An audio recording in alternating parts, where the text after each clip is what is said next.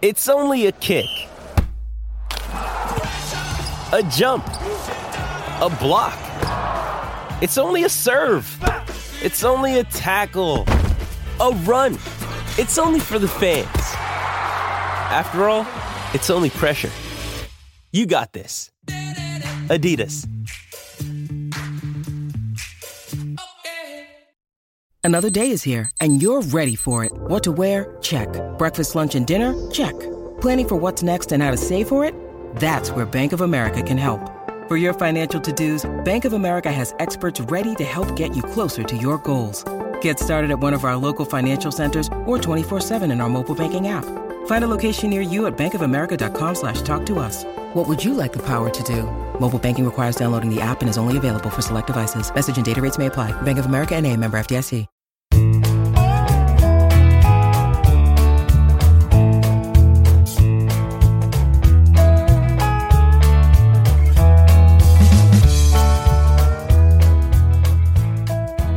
It's Tuesday, June 9th, and you're tuned into the Cleveland Baseball Talk podcast. I'm Joe Noga. We'll be joined by our Tribe beat writer, Paul Hoynes, here in a second. Just want to first remind anybody who's listening, if you get a chance to sign up for our Indian subtext, go ahead and do that. Cleveland.com/subtext. Navigate to the Tribe link and join there. You can get updates through via text message and have conversations with Paul and myself. Indian subtext is a great way for $3.99 a month to keep up on the Indians as we get closer to the possibility of a baseball season. I'll bring in Paul here now.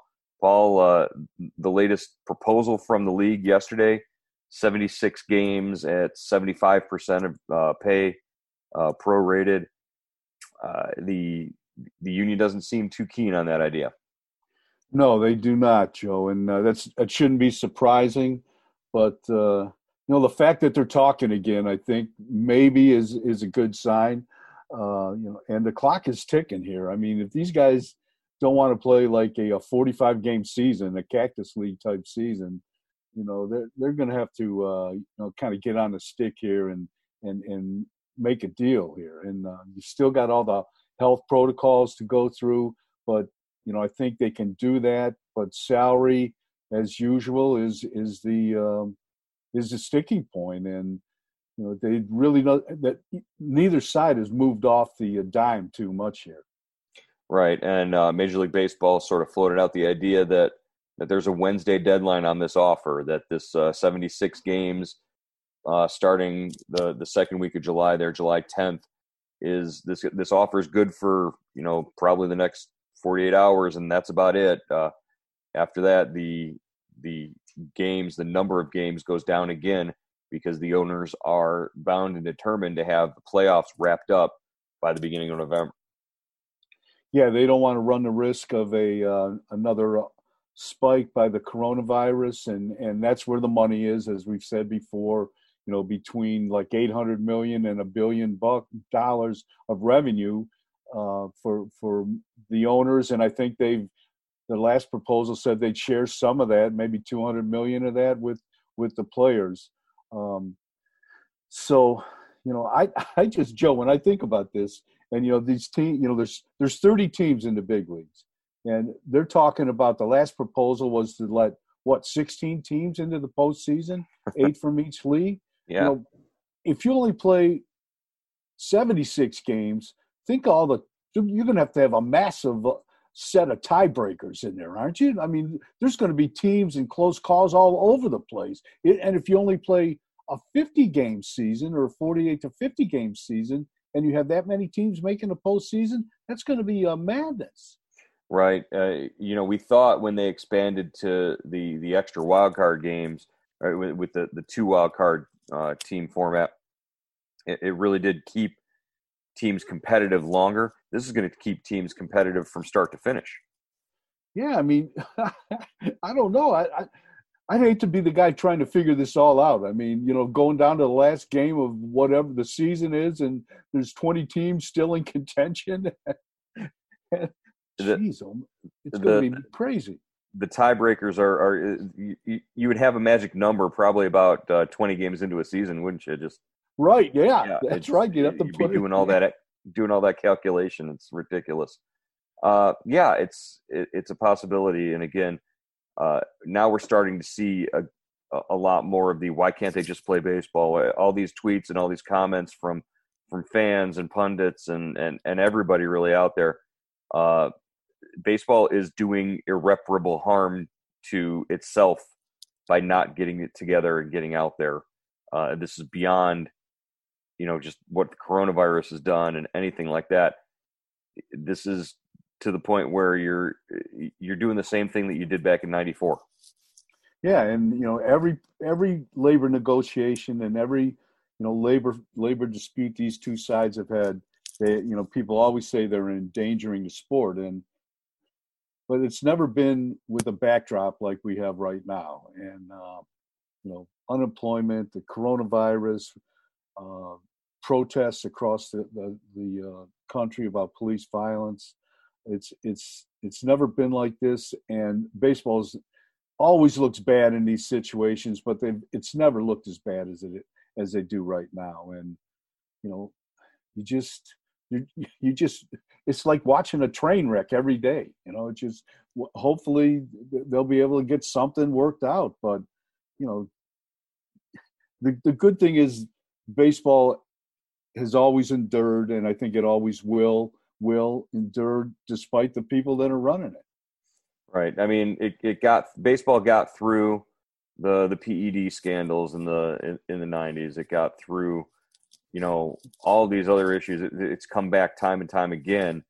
There's no reason to believe that it won't be able to heal itself. It's just going to take a long time to do so if they can get beyond this. It's just an ugly, frustrating situation, especially for those of us who are so close to the game and so in tune with everything that goes on with it. We've been waiting for so long to get started, and there's nothing to get started with yet.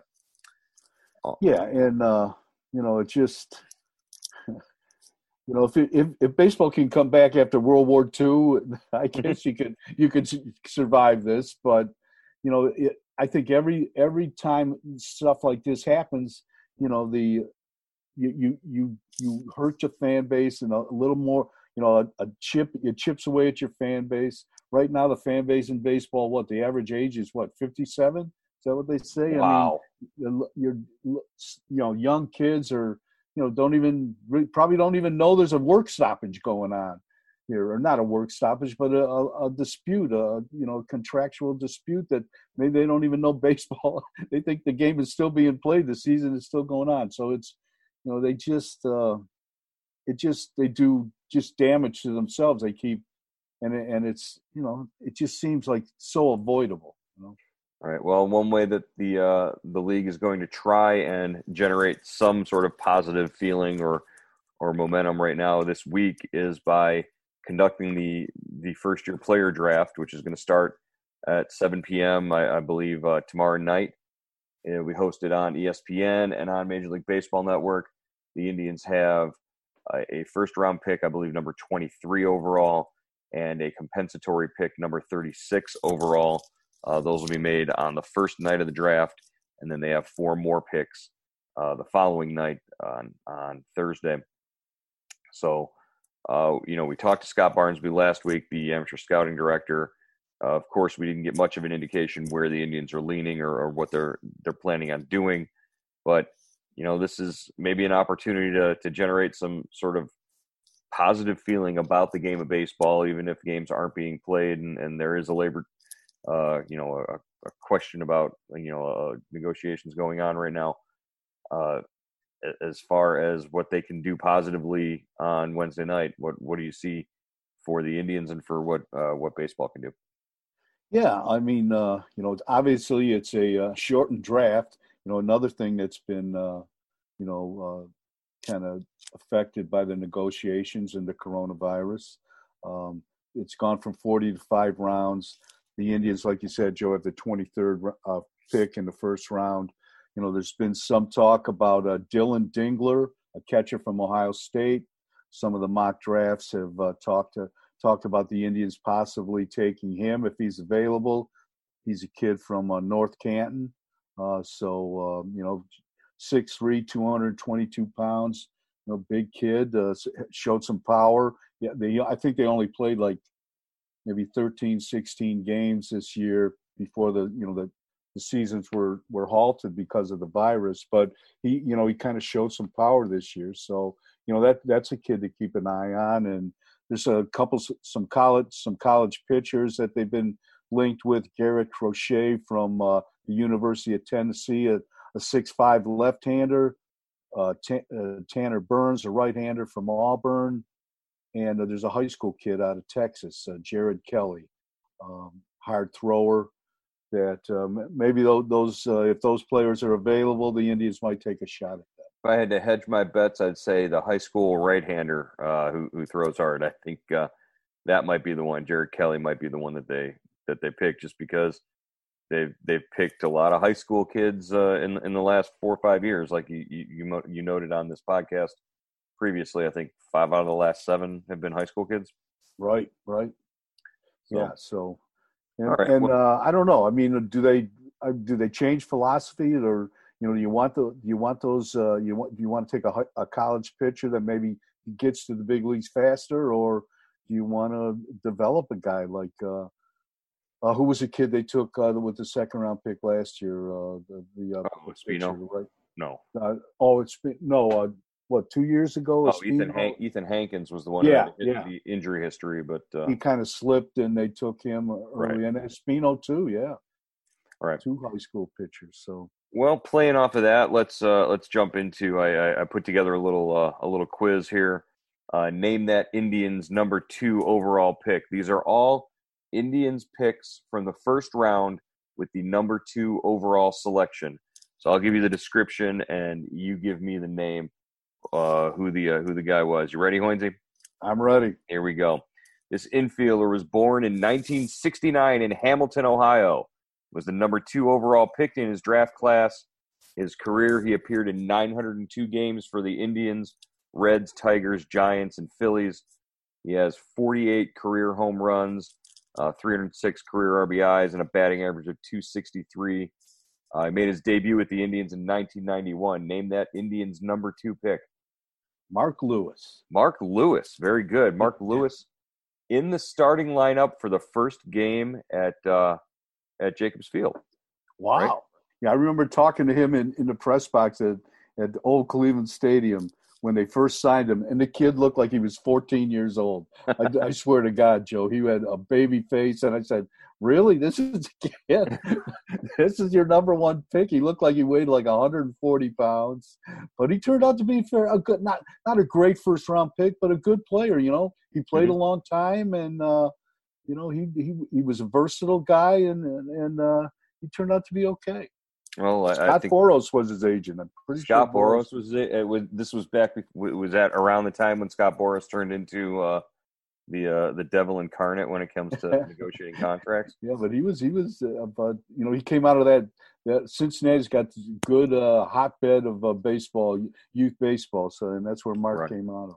Right. Well, that I always use that trivia question to stump people on the Indians opening day lineup in '94. Because Randy Johnson was on the mound in the first game at Jacobs Field, Jim Thome didn't start that game. Left-handed hitter against a left-handed pitcher. So they started Mark Lewis at third base, and I think Candy Maldonado was the DH. So Candy Maldonado. Yeah, it was good.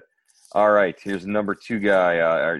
This next number 2 pick. This lefty, still the career leader in strikeouts for the Texas Longhorns, and was a 3-time finalist for the Golden Spikes Award.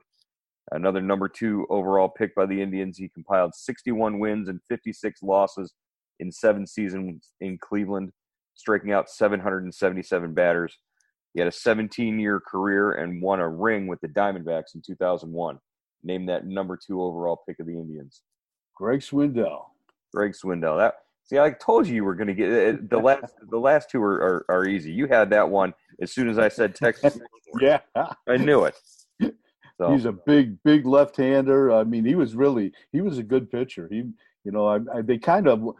wore him out at the University of Texas, man.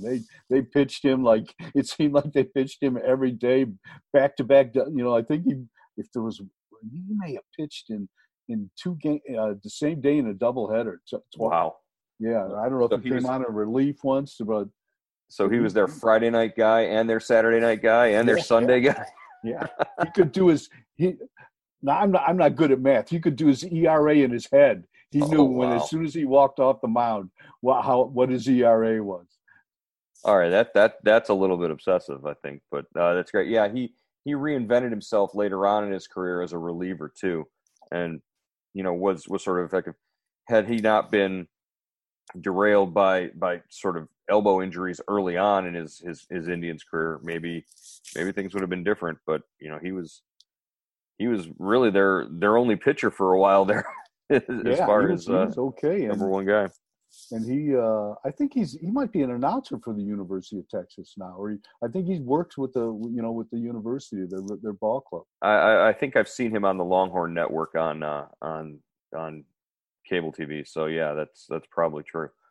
All right, last one. Another number 2 overall pick by the Tribe as a high school shortstop from upstate New York.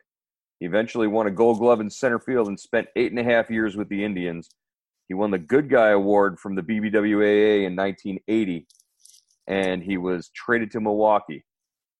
In Milwaukee, he hit a 10th inning walk-off single to beat the Indians in 1987 with Paul Molitor sitting on deck, and Molitor was sitting on a 39-game hitting streak.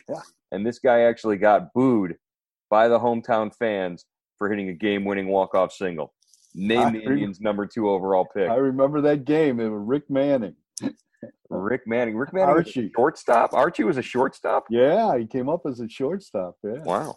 Well, I guess he could play defense anywhere if he's good enough to win a Gold Glove in center field. But yeah, what do you remember from that game when they booed him for hitting the 10th inning? I just remember I think it was off Mesa, wasn't it? John. Who was it off? I think it was off Mesa. Mesa gave it up.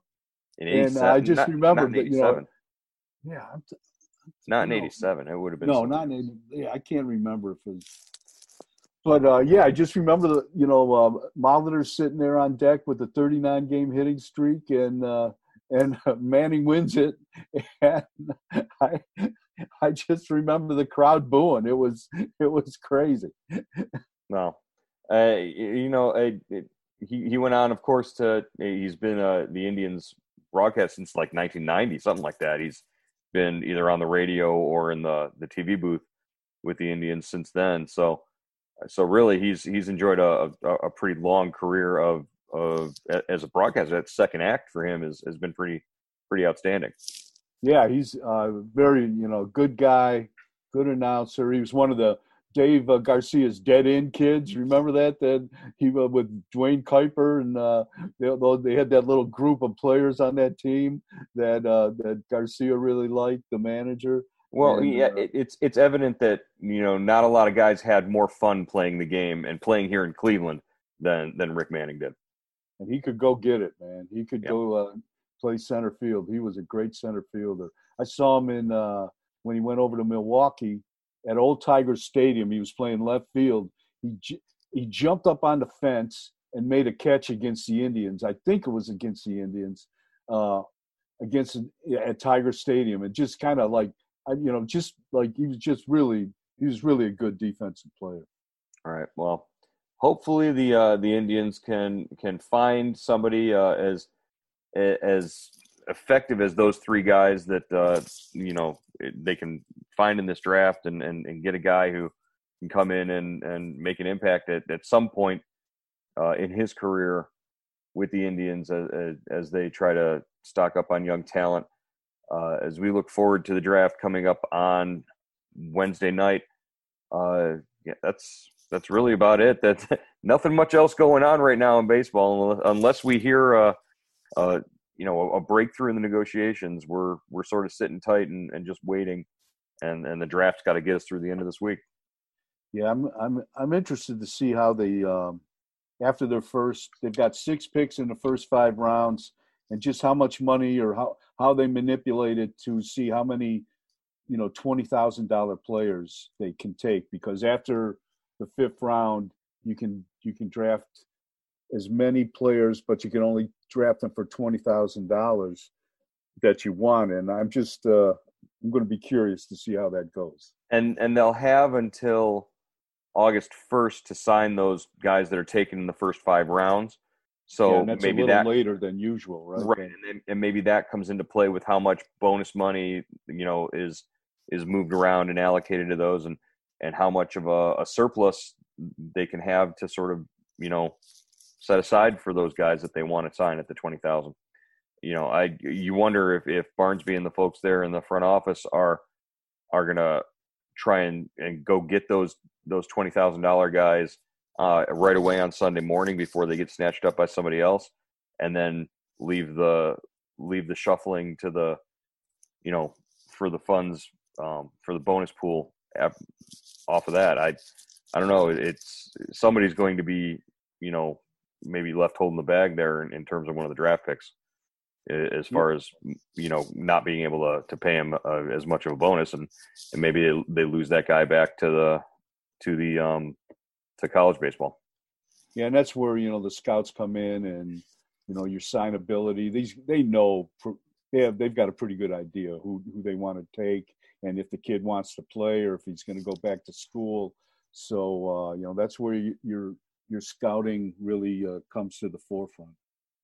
All right, well, Paul, we will keep an eye on the draft as we head in tomorrow, and we will again just sort of stay in a holding pattern, waiting for a word from the league on what the next move is in negotiations. And we'll talk to you again tomorrow on the Cleveland Baseball Talk podcast. All right, Joe.